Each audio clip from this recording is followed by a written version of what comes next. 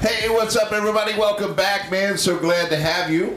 Thanks for taking time once again to be part of the Musicians Cafe. We're always open for business and glad you're here to join us. My name is Brian Dick, and I'm here with my co-host, a man who loves to go to the beach and surf. He's so talented, he can hang 10 when he's body surfing. It's pretty cool.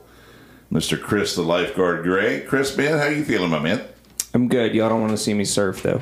It's a bad day if you see me out surfing. I've had too many drinks. Tell me to come back in. It's too dangerous. I've seen you. You're great. You do a great job at it. Yeah, man.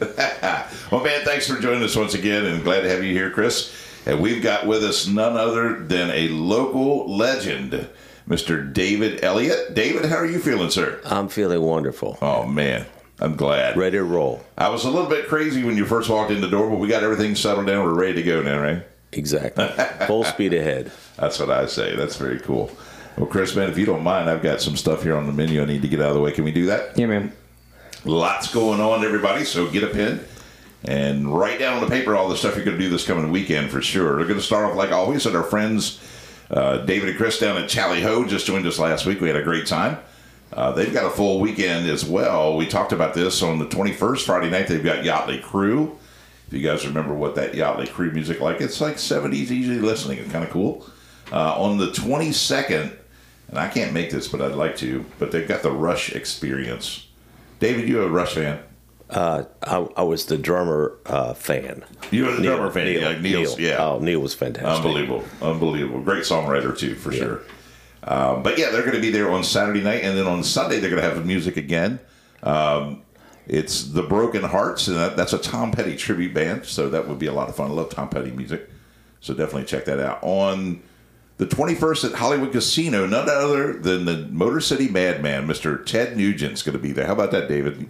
Well, I mean, I love him. Yeah. I do love him. You just got to love Ted. He's crazy in the best of ways. Yes, there you go. How long has he been making music for? Oh, my gosh. He was in, I'm trying to think of his first band. It was, I'll come up with it by the end of the show here, but my gosh, yeah, he's been making the Amboy Dukes. Amboy Dukes, that's right. There you go. Formed in 1963. Google is a fantastic tool. Makes me look dumb sometimes. I could come up with the Amboy Dukes for nothing, but he made a lot of great music. Of course, had his biggest hits in the 70s. Then joined, he joined up later on with some other groups, and he's made a lot of great music over the years. And he's very outspoken, very political, which, divides some people. But however, he still is, he's Ted Nugent, for crying out loud. So you're not going to get any closer than Hollywood Casino to see him. So make sure you make your way out and see him on Friday night. On Saturday, they have the Rumors. And I've actually watched these folks on YouTube. They're a Fleetwood Mac tribute band. And I'm telling you what, man, it doesn't get much more perfect than what they can do as far as recreating the music of Fleetwood Mac. So if you're a fan of them, this would be a great night to go out and check it out for sure. Moving over to Bear Chase Brewery, some familiar names there over the weekend. On Friday night is Mark Dunn. On the 22nd, Saturday night, is Carrie Wimbrish. And then Melanie Pearl will be there in the evening. And then on Sunday, they're going to have Dan Barry. So make sure you check out Bear Chase. Box Office Brewery's got, on the 21st, Friday night, it's got Shockwave. And we've been chasing them down for a while, too, Chris. We got to do that. And then a friend of the show is there on Saturday night, Mr. Robbie Lyman. He's going to be there, so make sure you check that out. Moving closer to Winchester, Piccadilly Brew Pub. On Friday night is Brian Stutzman. And on Saturday night is the Fog Band. Do you know those guys? Yes, I know Chuck Mason. Okay. Yeah. I thought that's who that was. They're very talented. Been around a while. Mm-hmm. Yeah, that's what I thought. That's for sure. At the Monument, they're showing a show for Friday night. It's Clay Moulton, and it's listed as Soulfire Blues, Chris. Man, I don't know. Have you heard of that name before? Okay, is that the genre of music? Soulfire? Soulfire Blues is what they're saying. I don't know. I haven't heard of it. I thought blues, yeah. It's cool, though. It sounds fun. Yeah, I like it. On Saturday night at the Bright Box downtown is going to be the Corey Harris Band. And on Sunday, they're going to have Sweet and Mountain Laurel and also Brian Shepard. Brian joined us for a show. So that sounds like a lot of fun, too. That's some Americana music there. It would be fun to go see. Yeah. Everybody loves Sunday music. It'd be fun. Moving over to Backseat Event Center, they've got a big weekend coming up on the 22nd, Saturday night. They've got Completely Unchained along with Shout at the Devil. Those are both tribute bands. Obviously, Completely Unchained is your Van Halen. And then also, Shout at the Devil's going to be a Motley Crue tribute band. And man, that's right up my alley. I'm actually going to be away over the weekend, so I can't go see it. But boy, holy heck, that would be a great show to go see. And you could definitely fill out that big event center for Jerry and them out there for sure. P2, they've got a busy weekend too. On the 20th, they've got Elijah Mayer. That's Thursday night, by the way. On the 21st, Friday night, is Kellen Little, a friend of the show. We just talked about him, Chris. I'm excited for Kellen. Yeah. That'd be cool. And then on the 22nd is Grayson Music. Did I have that right? Grayson Moon. Moon. Sorry, I've just got it written down as music for some reason. That was my mistake. Grayson Moon. Sorry about that, Grayson. And he's going to be there on the 22nd on Saturday night. And then the only other thing I got is we got to give a shout out to Polly Coconuts and Christina and Elliott and the rest of the folks over there for the Mission Road Band. They're going to be at Alfredo's in Charlestown, and that's on Saturday evening. They're pretty regular over there, so I'm sure they're going to put on a great show because they're just like playing from home. So definitely go check out Mission Road on Saturday night. And Chris, that's all I got. Did I miss anybody? I did get the Troubadour. Do you see anything for the Troubadour? I haven't, but I'll check them out before the end of the show just to make sure. While you're looking that up, I'll do this question. Sounds good. Yeah, you might know this answer, David. I do a question every week. No pressure. No pressure. Okay. Shout it out if you got it. But every week I try to do a trivia question of the show, and this is kind of fun one too. I thought, name the last number one hit that was done by a member of the Beatles.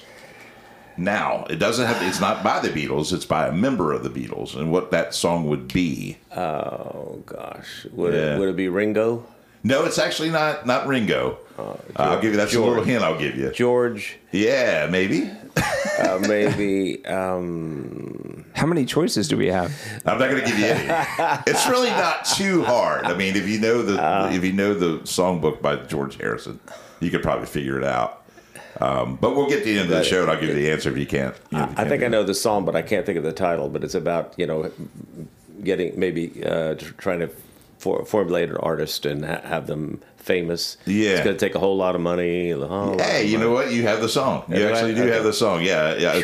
I'm not going to give it away yet, David. I'm just going to wait till the end of the show and we'll give everybody the answer, and you'll know that you're right too. Give it away now. No, I'm not going to give it away. Not yet. Chris said I missed the Troubadour. Did you find anything? Yeah, Troubadour Lounge and Park, Berkeley Springs has the Red Handed Band, and that's at 8 o'clock outside under the moon. All right.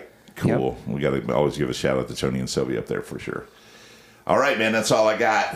Cool. We are here with a man that has a lineage of music background that's so long and so full and exciting, and lots of things we're going to talk about. David Elliott.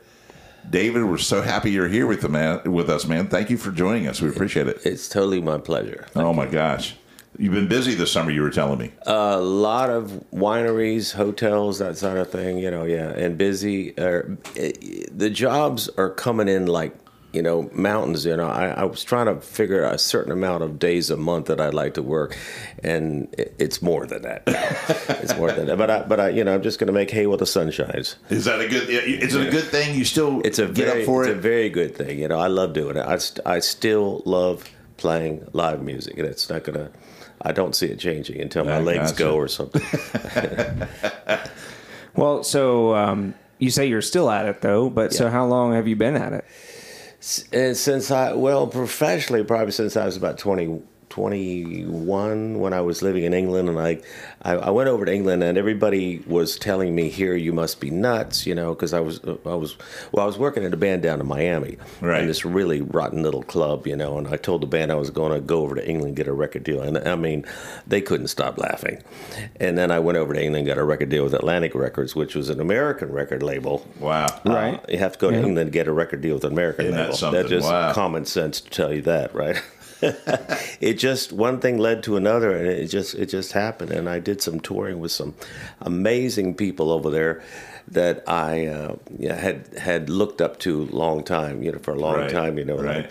like King Crimson, if you're familiar with them, and the Kinks. Sure.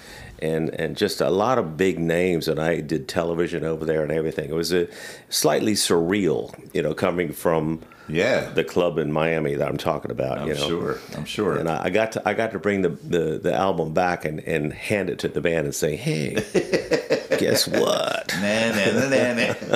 So Something when like you told me before the podcast I could call you Sir David. Yeah, well, people tend to call me sir now because I've reached some kind of a mature age, which I will not disclose.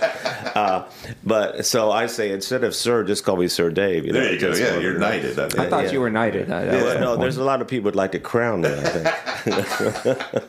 So I'm going to rewind even more, David. Let's go back before you even, made your trip over to London.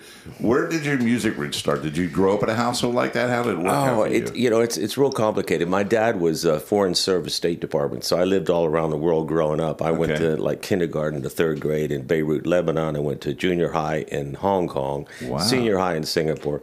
And the most influential thing that happened to me was living in Hong Kong in my teenage years and going to a British school and listening to British rock music firsthand, and it just stuck with me. And I guess like I said, I was playing in bands from probably 13 years old on, because I started learning guitar when I was 12, and I was just like every day after school, home, boom, right to the guitar. Wow. So that's when it really started, and I just got the bug, and it never went away.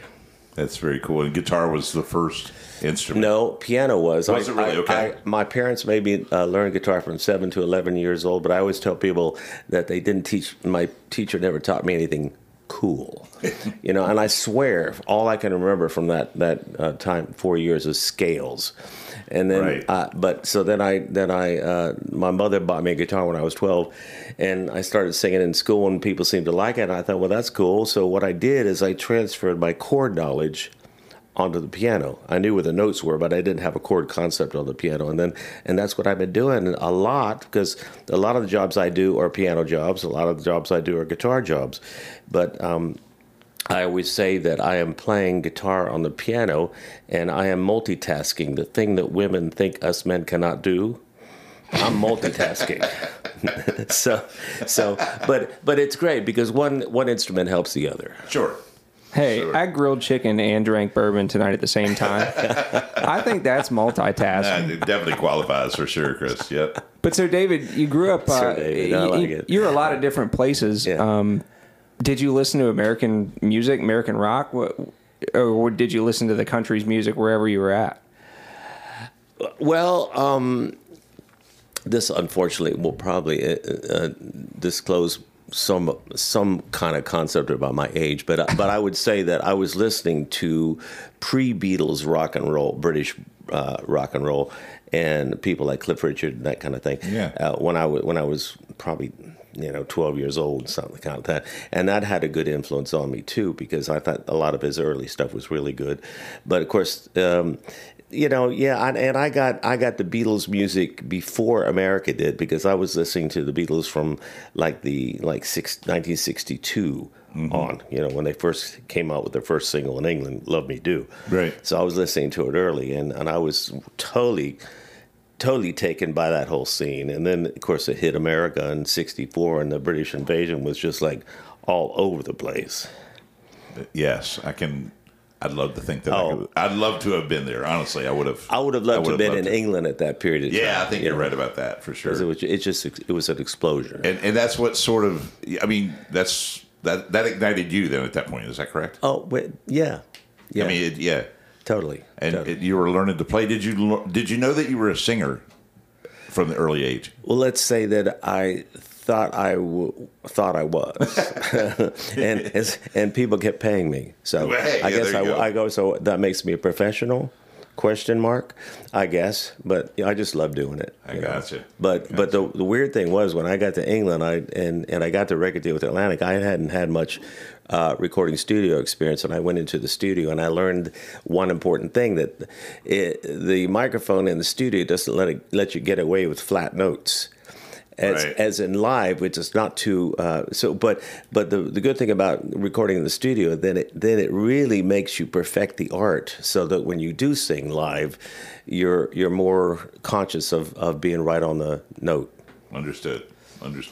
Yeah, a lot of people don't realize that. And I guess to go back to your first point about you thinking you're not good at singing, and probably weren't at first. I wasn't. It takes a lot of work, right? But it's just like an instrument, and I've learned this over the years too myself. I wasn't the biggest singer out, of course, and now I do it more and more, and it's easier and easier. Is that the way you found it to be too? Oh yeah, I mean it's like driving a car; it becomes second nature to me. But it was a definite learning the technique concept. And another thing that people don't realize is that you also said about the studio and how you have to hone your skills for the studio. Right. Everybody always has this concept in their mind about, you're going to the studio, they're cranking up the auto-tune. That's not always true, right? Well, in the early days when I was recording, we were doing it all analog. So wow. if you got it wrong, you did it again. And I don't really... And unless it's a situation where you put so much heart into the song that they don't want to get rid of that vocal, then maybe auto-tune. But on the whole, I don't like using it. Right. I'm going to ask a stupid question. Is auto-tune strictly digital, or did they have an analog version of it? As far as I know, I don't think they could have an analog version. Okay, I had no idea. I mean, it's like it's that's wild to think about, though. Yeah. I mean, and that's why a lot of the really great music was all done at one time. Yeah, No, I mean, you no overdubs and all that kind of stuff. Right, right. So it was great, and like songs like "House of the Rising Sun," one track. Yeah. That's wild. Yeah. That's wild to think about even. Talk about pressure. Yeah. Holy cow. Yeah, just do it again. Yeah, that's true. You got in the studio in London at that point, right? Right. You've been playing for a while, obviously. Now, were you in the studio doing stuff of your own, or were you with definitely. a group? Okay, that's okay. Definitely. And it was really cool because my producer was a fellow named Mick Grabham, and he eventually ended up with playing guitar for Procol Harum. Oh, yeah. But he knew all these people in town. So I had the drummer and the bass player for Elton John on my first album.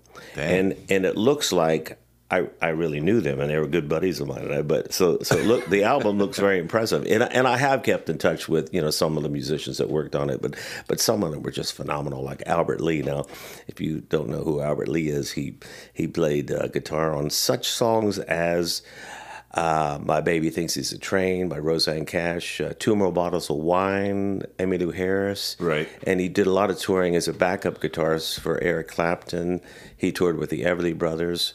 But he's just a phenomenal guitar player, and he and I have stayed in touch through the years.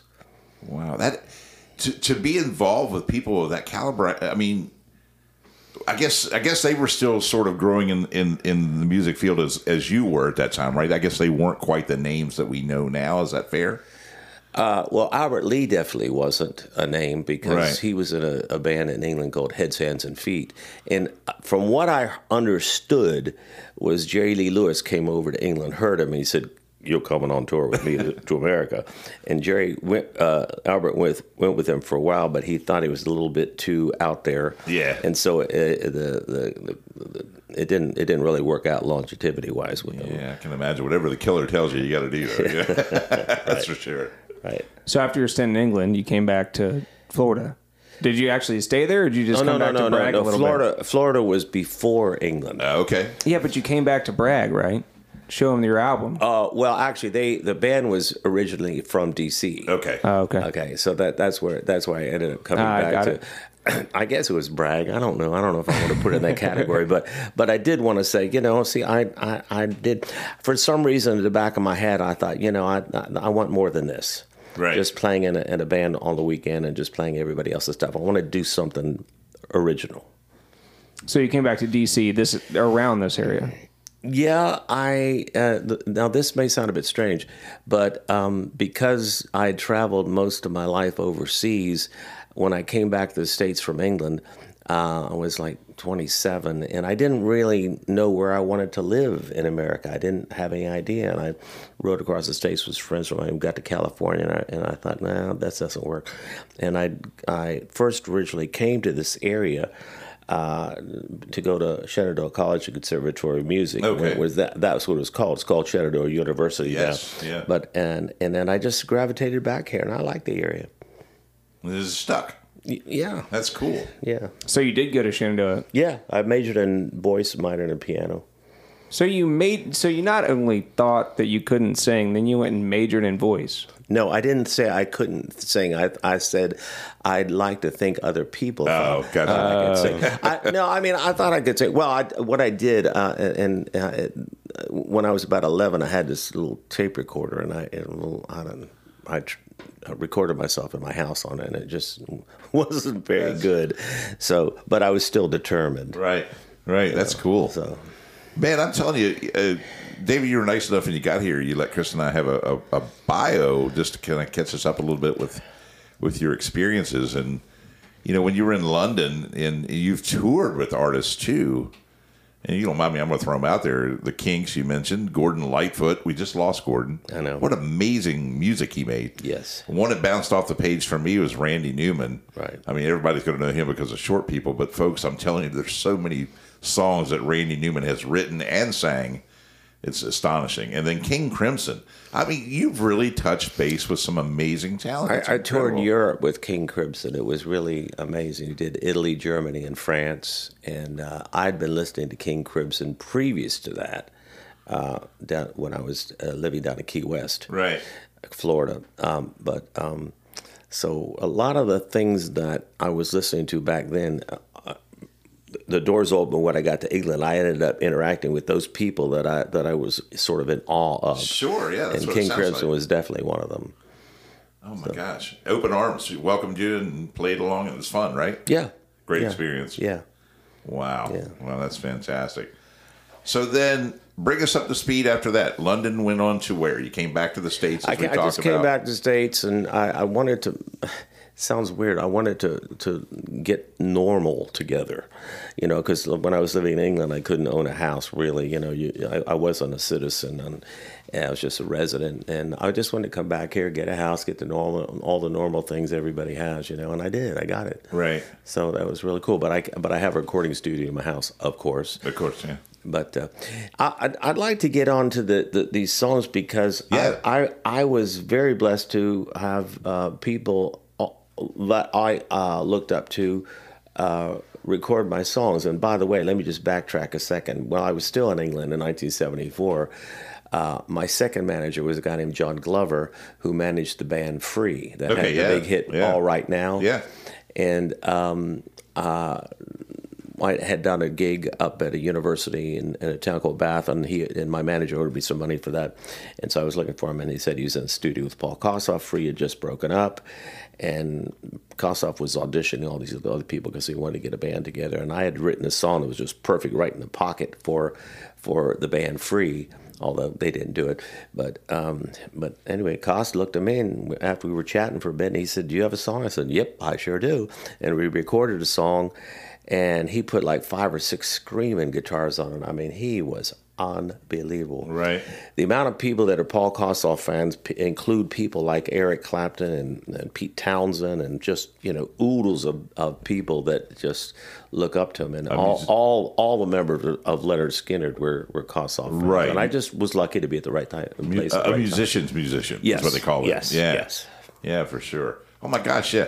So we can do whatever you want to do about let's this. play all one. I'd like people to hear the guitar work on it, Okay. and hear all the guitars on it. I mean, if you could hear them all, there's about 5 or 6. Yeah, let's definitely do this. This is the one you did with Paul Kossoff. You wrote, recorded the song All One with Paul Kossoff. So we'll get Chris, if he'll cue that wild thing up. And we'll I want to play make sure I got this right. That's the number 3, right? it. Yeah. Right. Here we go. Here we go.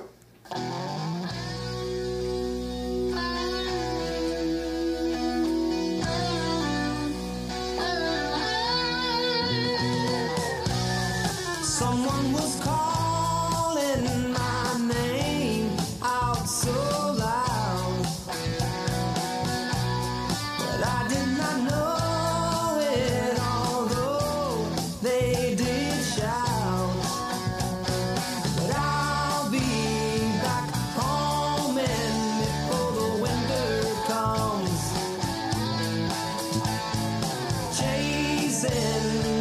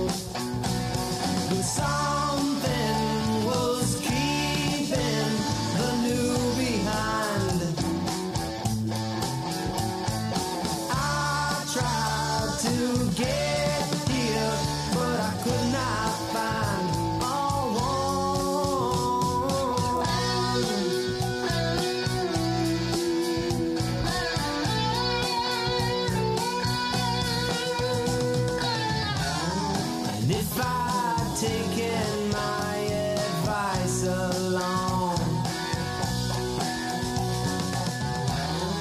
And if my heart did never steer me wrong, then I'd be here with all time to ponder right or wrong. The love's too strong for all one.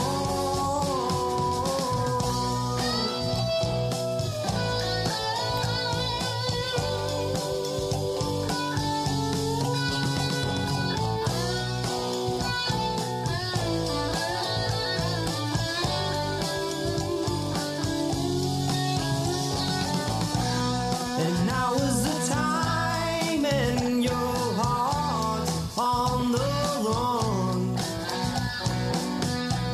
There's no more denying you are what you've done. Can I still hold on to the love I find? When inside and outside become combined, all one.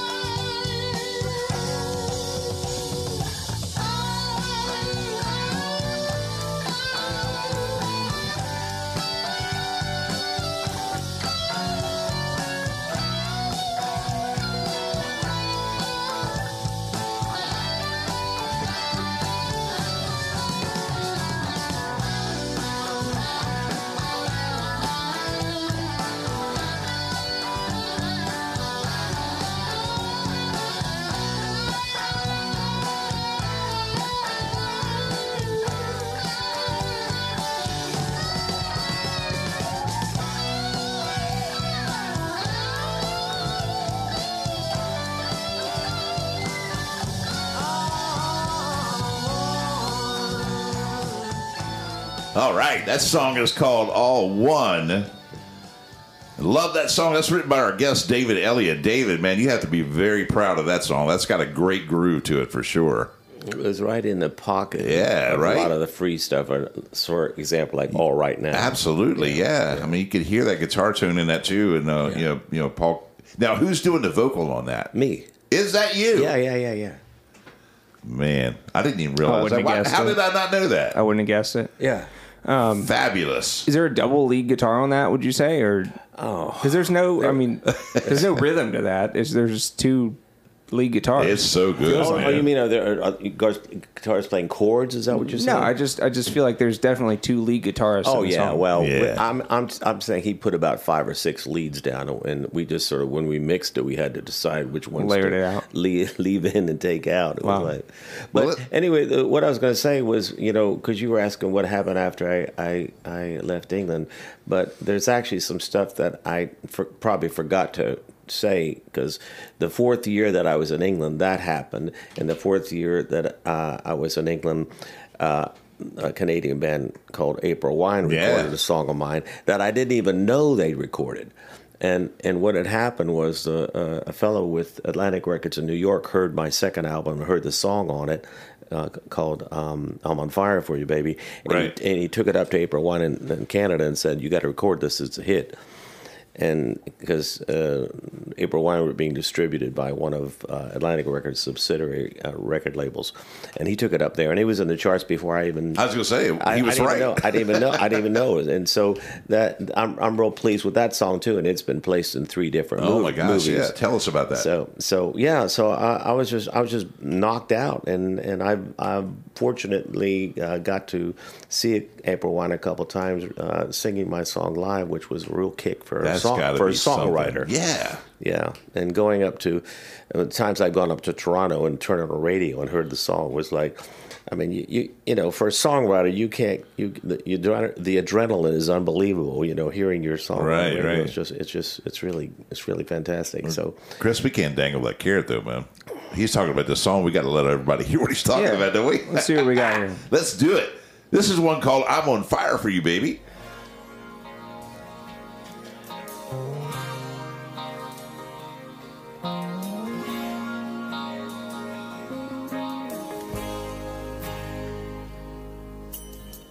this empty space I've held so long.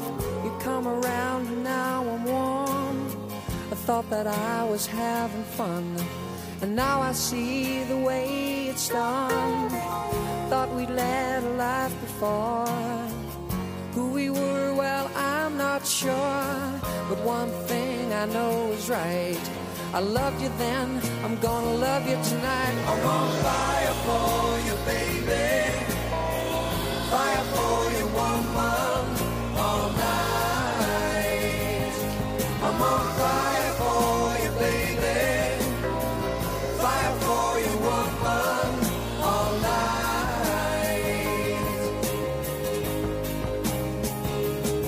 So don't take your time, it's getting late.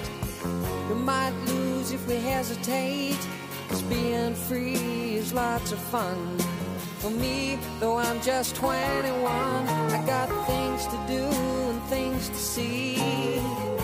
Might even have to leave you be, but till that time, let's give our all. And don't look back until we fall. I'm on fire for you, baby. Fire for you, woman, all night. I'm on fire for you, baby. Fire for you, woman, all night.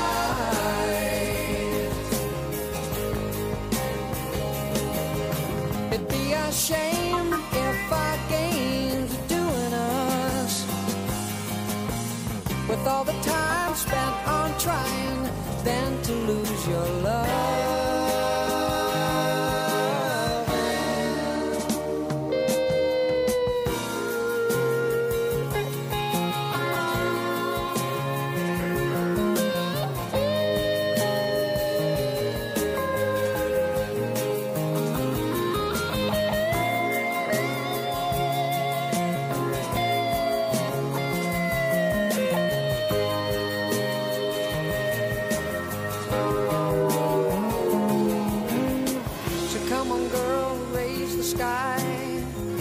On through, we'll get so high. Don't worry about tomorrow's world. The time is now. I need you, girl. I'm on fire for you, baby. Fire for you, woman, all night. I'm on fire for you, baby. Fire for you, woman, all night. Oh, man. The great sounds of April Wine, and they're doing a song, I'm on Fire for You, Baby, written by our guest, David Elliott. Man, first of all, David, I'm in the tank for April Wine. I love them. They're just, cool. They had a bunch of hits. Really, I mean, it had that side of them, which was sort of a softer side. Uh-huh. They had rockers like my favorite, Roller, and a lot of, I just want to rock and stuff like that. Another day is here, and you're ready for it. What to wear? Check. Breakfast, lunch, and dinner? Check. Planning for what's next and how to save for it? That's where Bank of America can help. For your financial to-dos, Bank of America has experts ready to help get you closer to your goals. Get started at one of our local financial centers or 24/7 in our mobile banking app. Find a location near you at bankofamerica.com/talktous. What would you like the power to do? Mobile banking requires downloading the app and is only available for select devices. Message and data rates may apply. Bank of America NA, member FDIC.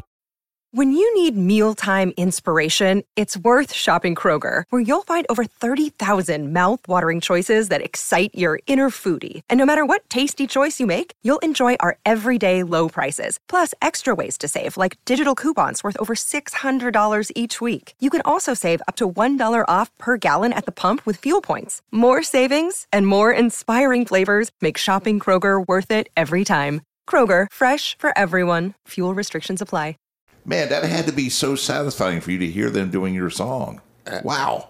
Absolutely. But Miles Goodwin, who's the lead singer for the group, wrote a song called Just Between You and Me. Yeah, of course, yeah. I mean, he and I talked about it, and he said, I really like your song. I said, man, I really like your song. Yeah. So it was a sort of a really cool level of mutual admiration thing. But I love that song because he like, I saw April Wine in concert a couple of times, and he was almost apologizing for the ballads. Wow. I said, Miles, if you can write a song called Just Like You and Me, don't apologize.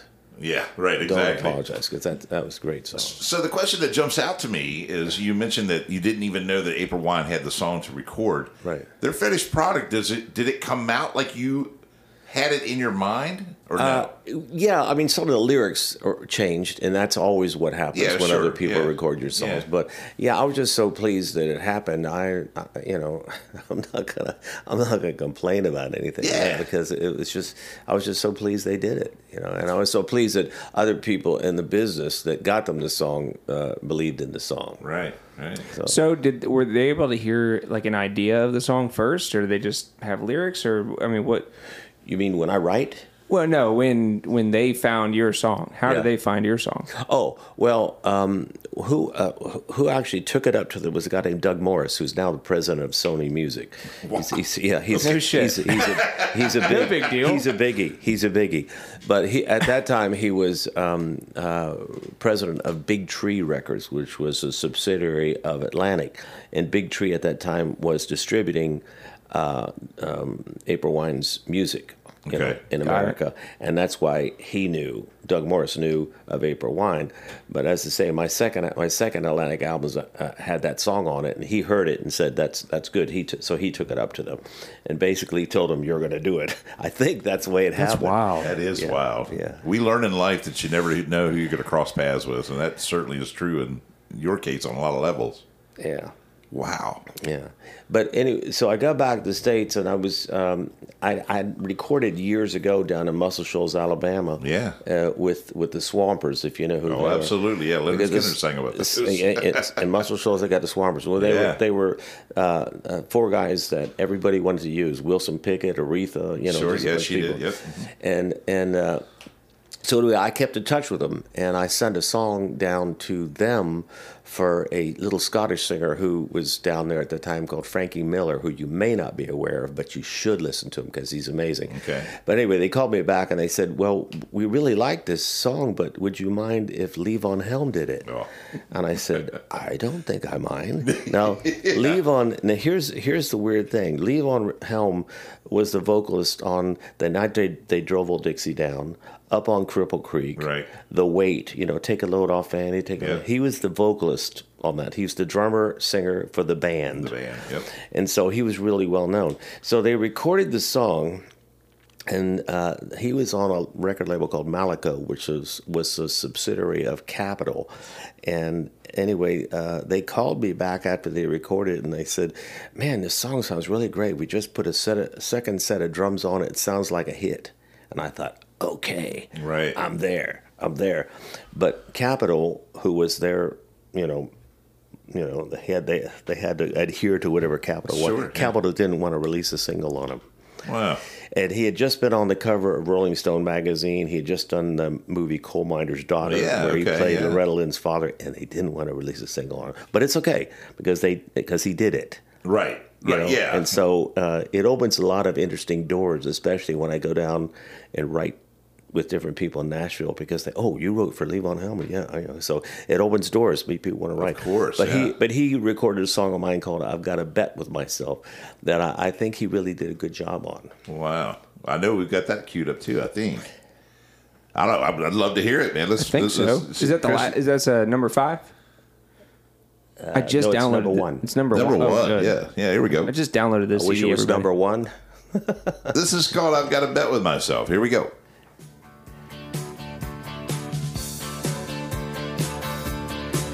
I've got a bet with myself, hope it won't take long to find out the truth about my love life song. Got a bet with myself. I've got a bet with myself. I've got a bet with myself that I'm getting over you.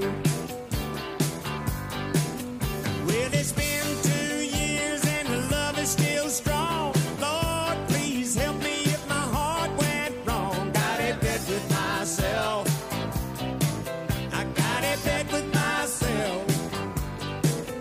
Got a bet with myself that I'm getting over you.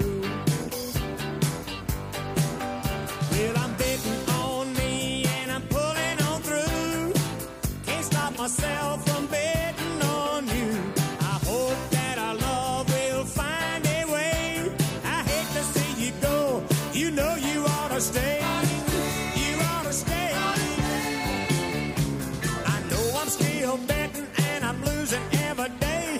I can't seem to shake it. What's this love anyway? I got a bet with myself.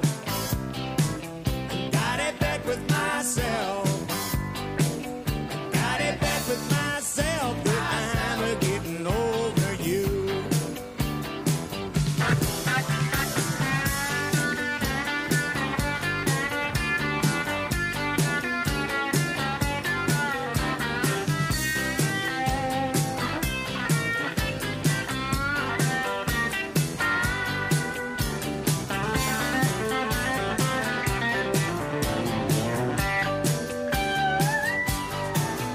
Still I'm betting on me and I'm betting on you. Can't stop from dreaming a whole night through. I hope that our love will find a way. I hate to see you go. You know you ought to stay. You better stay. I guess I'm still betting and I'm losing every day. Can't seem to shake it. What's this love anyway? I gotta bet with myself. I gotta bet with myself. Gotta bet with myself that I'm getting over you. Yes, man, the unmistakable sound of Mr. Levon Helm. At least it is to me, because I was a big fan of the band, and I love Levon Helm's stuff that he's done back in the day. And that's doing a song by David Elliott, our guest here. That's called I've Got a Bet with Myself. Man, I'm tapping my toe to that thing, David. That's awesome. How great is that song, right? Well, I'm glad you feel that way. Yeah. Thank you. Oh, my gosh. I can't even imagine what it'd be like, Chris, to pen a song and then have somebody like Levon Helm sing it. It'd be so great, right? I don't think we've had a songwriter as accomplished as you on the show so far. No, we've had some great ones, but not quite that yet. Yeah, not radio and production. Wow. Yeah. Oh, cool. I'm glad you feel that way. Were you able to ever have a conversation with him about the song? Not about the song, but they played up at the, I want to say, University of Maryland. Okay. I don't know how many years ago it was, but I got into the bus and it was like all the band, all the guys in the band. I got to hang out with them and everything. We just chatted and we had a blast. Right. And they were just all real up people, just having a good time, But no, I didn't get the chance to talk to them about that particular song. No, Right. We just talked, but the most hilarious thing was, I was on the bus and I said, "Levon, could I get a picture taken with you?" And he said, "Oh, sure. Let me go back. I'll be right back." And he went back and came out in his underwear. I mean, he was fully clothed, as far as that's going, but he was in his underwear. And I said, "Wait a minute." He said, "Look, do you want a picture or not?" And he wasn't being smart alecky. He was just being fun. Yeah. And I said, "Yeah." And I took the picture, and it didn't actually look like he was in his underwear, but he was. He was so funny. He's a card, from what I understand. Yeah, he really is. Young folks out there, and I have to give a shout out to my brother too, because he loves the movie. But if you ever get a chance to see the movie Shooter, Levon Helm plays a part in that too. He's like a ballistics specialist in the middle of the movie, kind of an eccentric older guy, and plays. I think it's right along the exactly sort of what his personality probably was a little bit, I would imagine. Right. But gosh, very, very cool. So, man, keep us going, David. I'm loving this, man. I'm sort of jumping around here. Oh, that's all right. But the fourth year that I was in England, I was sharing a flat, and they called them flats over there, not apartments anyway, with a fellow named Tim Knight, who was A&R man for Warner Brothers, and A&R stands for Artists and Repertoire. In other words, they look for artists for the label, and they look for repertoire songs for the existing artists. And he'd bring home famous people every so often, And he brought this guy in one night, and they were having a good time, laughing and everything. And this other guy's name was Tim as well. And I said, and he was an American. And I said, "Well, what do you do?" And I said, "Well, I'm in the music business." I said, "Do you write?" He said, "Yeah." I said, "Well, do you play guitar?" I said, "Yeah." "Oh, okay, come into my room and I'll play some of my songs. You play some of yours." So I played him some of my songs, and then he started playing Tim Hardin songs. Now, Tim Hardin wrote "Reason to Believe" that Rod Stewart cut, and of course he wrote "If I Were a Carpenter," and he's written a lot of other songs that a lot of other artists have recorded that a lot of people don't know about it. But all of a sudden, I'm sitting there with Tim Hardin, and he's saying, "Man, Dave, you're a good writer. We should write together." And I said, Sure. he had had a couple glasses of wine. Okay. And so I thought he was just 5 or 6. Yeah, that's probably an understatement. But he was feeling no pain, and I just thought he was being really nice to me, you know. But he gave me his phone number and told me to call him the next day, and we'll get together. Sure. And the next day, I thought he probably won't even remember who I am. So I called him and I said, "Look, you probably don't remember who I am. We were supposed to get together today." And he said, "Yeah, man, you let me down." And I went, "Whoa." I said, "Look, can I please make it up to you?" Because I said, "You know, you write such great songs. I didn't think you really needed a co-writer." Right. He said, "No, man, let's write." So we got together the next day, and we wrote a song called "If You Sell 1 Acre." And he initially wanted to write it about some Indian tribe in the Midwest somewhere that kept just giving off acreage until they just about had nothing. And I said, well, why don't we do it sort of, I guess the word's metaphorically, about people who sell themselves short or compromise in a music business to get ahead, as opposed to sticking to their roots and blah blah blah. Oh yeah. And so that's what we did. We wrote a song about, and it ends up actually sounding about like anybody who compromises their standards to get ahead. Yeah. And that's that. So if you sell 1 acre, you will sell 1 square mile. So it's sort of poetry, I guess. Yeah. And every time we had came across a point where we didn't have a line, boom, he was right there with the line. Wow. Super writer. But yeah, so I have my version of If You Sell 1 Acre that I'd like you all to hear. Yeah, love to hear it. Absolutely. Here we go.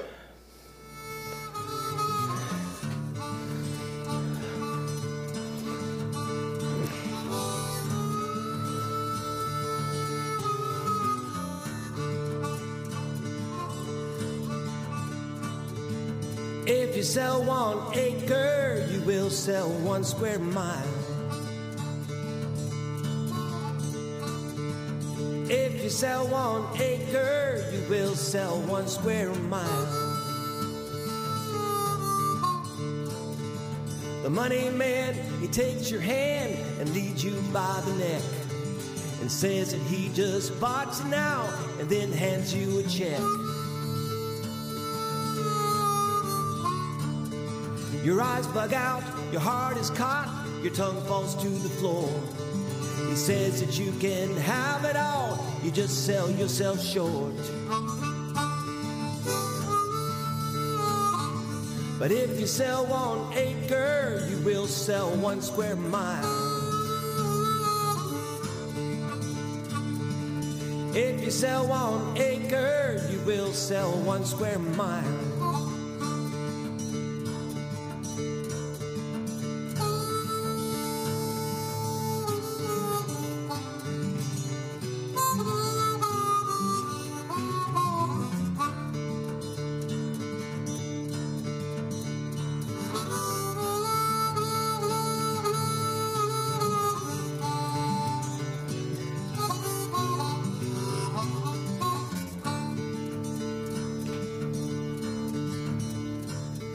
Just like the man who sells his land to the cheat who knows his price.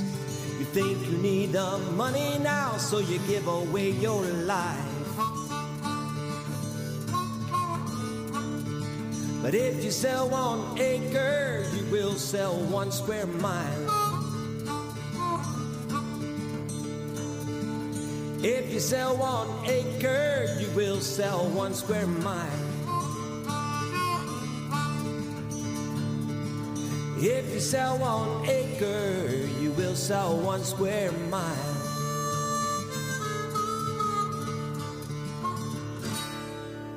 Wow, there you go. If You Sell 1 Acre, written by our guest David Elliott, and you did the vocal as well on that one, I'm assuming. Fantastic, man. You're learning. Yeah, I'm catching up right now. Yeah, you know, the whole time I listened to that, David, and it's a really cool song. It's got a great feel to it.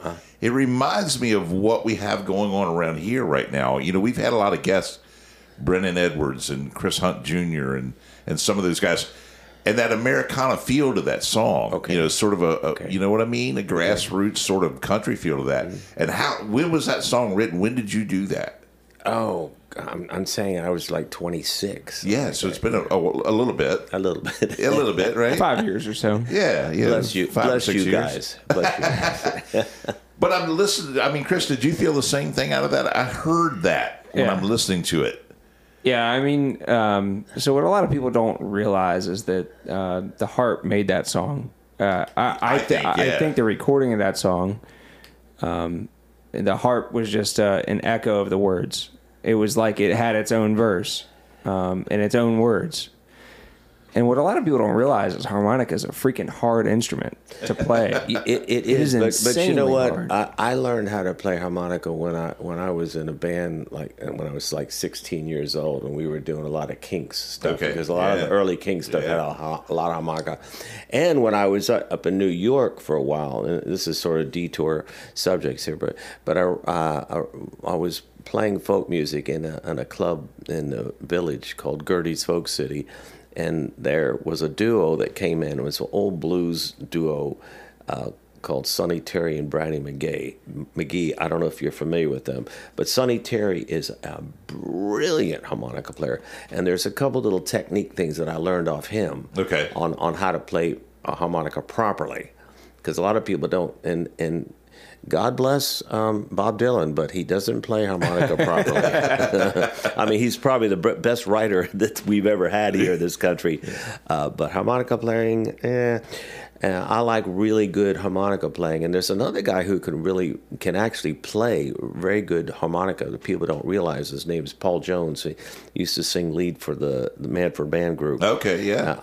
Unbelievable harmonica player. Gotcha. But there really is a technique. Yeah, and it's not easy to do if you're not in a band, because it's not like an accompanying instrument, where you can play an instrument and sing along with it. To me, it's like, I guess it's like horn instruments. I mean, that's all very nice, but I like an instrument that I can play and then sing along with. Sure. That's why I play piano and guitar. So it wouldn't have happened probably if I wouldn't have been in a band. Now, you didn't record that harp, did you? Yeah. On that song? Yeah. Yikes. That was me. Wow. And you claimed an... Okay. What? Fine. I claimed what? Fine. We're just blown away right now, Chris, No, right? I just play guitar and piano. And that's all I play. Oh, well, I mean, play other instruments too, bass and drums. Because there was a lot That of is bends. great. There's a lot of technique. Oh, There's yeah. a lot of stuff. Yeah. Wow. There's a lot of time in Wow, that. David, that's really impressive. Yeah. That's really impressive. Well, thank you. There's a fifth track, right? Yes, there is. So tell us about that one. Well, when I was doing my first album, I mean, I had such little recording experience that I always felt like I was in the way of my own album, because I was still learning all the techniques and everything. And my producer brought in all these people who were so experienced in the studio, and I was thinking, wow, they're really great, and this is my album, and I'm just learning how to do it. Right. But we did this one track. We had a guy on this track I'm about to play. It's a real interesting combination of musicians. We had a bass player named Rick Wills, who was in my band when I was in England, but he had to quit my band to join Peter Frampton. Okay. So it wasn't adding insult to injury, Sure. And anyway, my manager wanted me to have a band. I didn't really care to have a band. I wanted to do like the early Jackson Browne kind of thing. Understood. Singer songwriter, playing guitar, playing piano, and that's it. Because if you've ever heard Jackson Browne on his own without a band, it's phenomenal. Yes. Phenomenal. Oh, yeah. But anyway, so he went with Peter Frampton, and then the guy that played drums on this is a guy named David Maddox, who's now with Jethro Tull. Okay, all right. But he was with a British band at the time called Fairport Convention, who you probably won't know, but they were sort of a folk rock band, and he is an unbelievable drummer. So I had the drummer that's now with Jethro Tull. I had the bass player who now is with Foreigner. Oh, cool. Okay. His name's Rick Wills, great guy, and a great bass player. And but anyway, so we laid the basic track down. We didn't have a lead guitar on it, and my producer said, we're going to bring in a guy that you'll really like, Albert Lee, and I never heard of him. Wow. I never heard of him, and he just plugged right into the board. You know, a lot of guitarists like to have, you know, an amp, their amp pedal board, all of all that stuff. Bullshit. He just plugged right into the board, and it's phenomenal. What he did on this track is just phenomenal. And he heard it for the first time, and it was like he already knew the song. There's some people that have just got that gift. And he's definitely one of them. And he's also a really great guy. Wow. That's very impressive. So what's the title of this one? Kids Stuff. Kids Stuff. Let's give it a rip, Chris. What do you think? Coming at you. All right, man.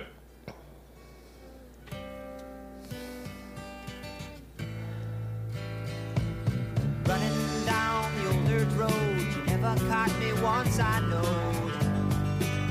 When we play, you can take 3 steps back, you know that you forgot to ask. Oh, mama. And you know it's alright, 'cause it's the same song every day, and it's a good song. And it's gonna stay, yes, it's the same song, and I'm always gonna like it that way.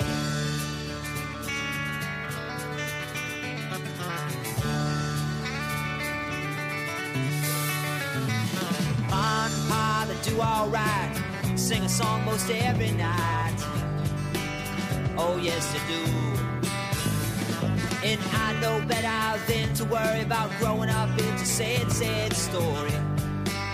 Ooh, I got time.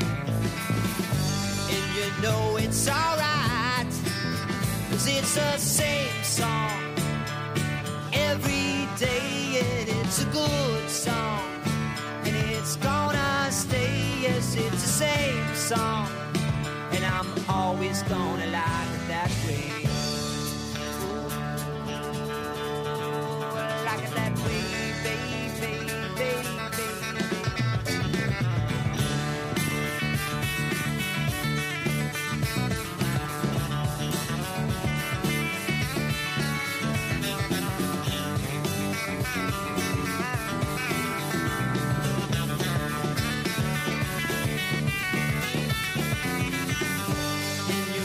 It's alright, 'cause it's the same song every day, and it's a good song, and it's gonna stay, yes, it's the same song, and I'm always gonna like it that way.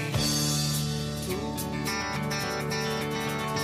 like it that way, babe, babe, babe. You know I'm always gonna like it that way, yeah, yeah, babe.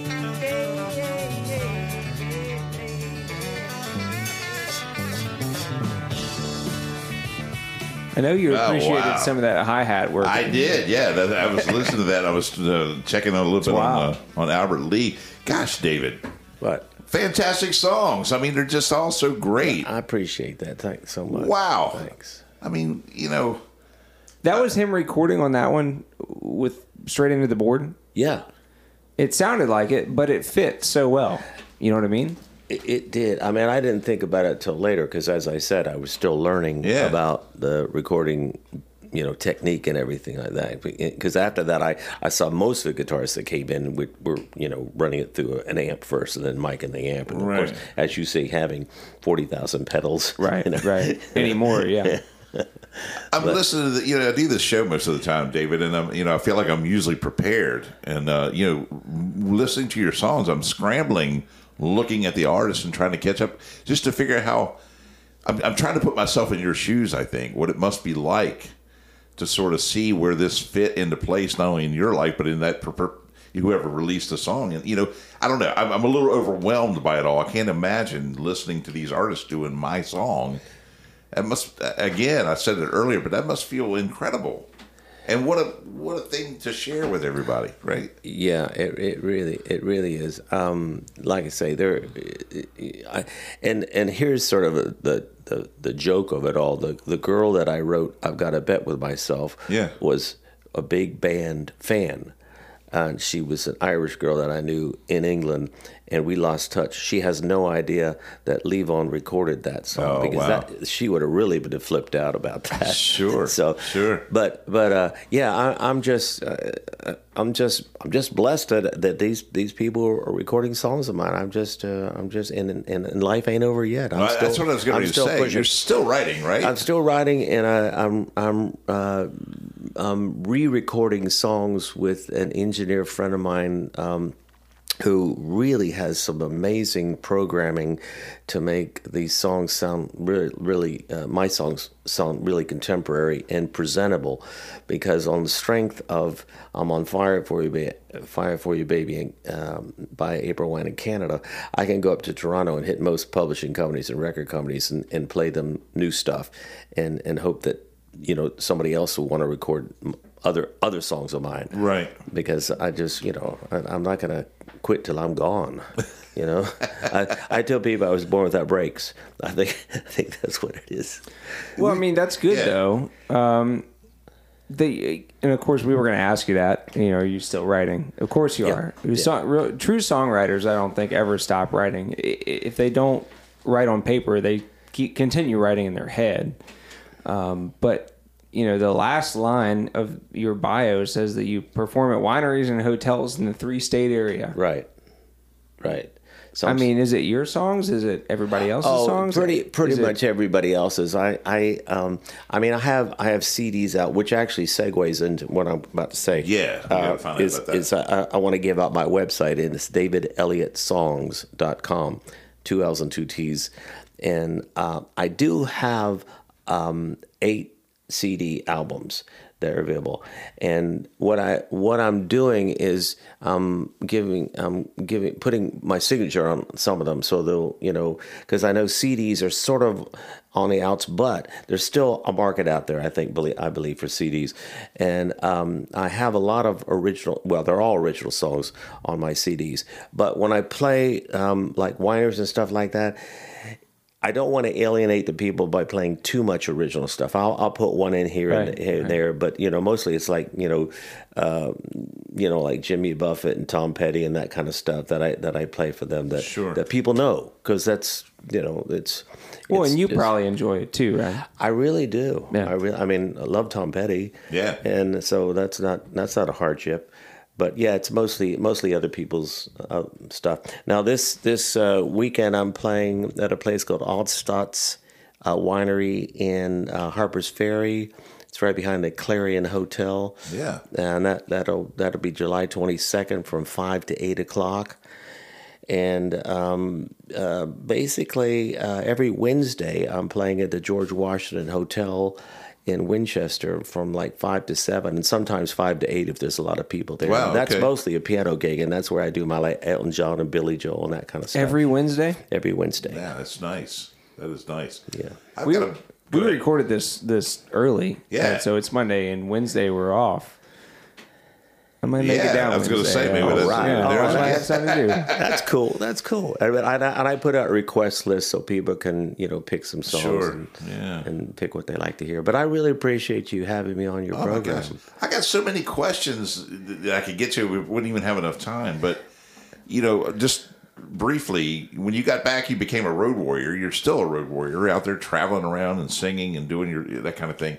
We've talked about this with other people we've had here, especially those that are in the recording part of it. Right. But it's changed a lot, hasn't it, David? Like, for instance, you were saying that you've made the trip up to Canada, but that doesn't necessarily even have to happen anymore the way it is, right? I mean, you could literally, things are done over the internet. You can send your... Yeah. Well, basically, what I've got on my songs on my phone, I've got maybe 250 songs on my phone that I can email out. I mean, it used to be where record companies and publishing companies, producers, that wanted you to send them a CD. So you'd have to get a CD together, a label, write a letter, put an envelope, go down to the post office and mail it. Now, they don't want that, and thank goodness they don't, because it's so much easier. I mean, I can send a song off to anywhere in the world in less than 5 minutes on my phone. Right. It's technology is a wonderful thing. It is in a lot of cases, and I would think that would have to be, very helpful, obviously, but to a songwriter to get songs out like that. But you've watched that change. I guess the point I'm getting at is you've been around for all that change from where you started till now. And basically, maybe to put it in a nutshell, as compared to, and this may sound very dinosaurish, but all you really need is to get your music on a website or on the internet and just find someone who can promote it. Right. You don't need a record label. Wow. Yeah. I mean, we've seen that, though. Yeah. A lot around. Yeah, we have. Yeah, that's true. But gosh, it's just the way that all these songs have been handled is just so impressive to me. That's really impressive for sure. Cool. Yeah. Well, Holy David, cow. thanks for being on. We appreciate it. It is totally my pleasure. Now, you reside just in the Eastern Panhandle, right? Yeah, I reside near Gore, Virginia. Oh, okay. Oh, just with right Brennan Edwards. Oh, there you are. Okay. Yeah, he's a Goronian, or what do they call him? Goronian. What do he call himself? Well, He now, called himself something. take What was this it? with a grain of salt. He called himself a Goron. Goron. Yeah, that's what it was. I love Gore. Gore's a great place. Yeah, it's a beautiful place up there for sure. So, David, thank you so much for being on, man. It's been a pleasure, and I appreciate you having me on. I just got to say, I feel smarter after being through the show. I do. I've learned so much, man, David. And you're a hidden gem here. So many people probably don't know, your background. And you and I, Chris, have uncovered several of that. I think of Mel and Jimmy, for instance. We've got incredible talent right in here in our area here. So go out and support these folks. When you know David's playing on Wednesday night, go see him. Buy his stuff off the internet. Make sure you visit his website. DavidElliottSongs.com. Yes, absolutely. So make sure you do that. My gosh. Such a great show, David. Thank you so much. I appreciate that for sure.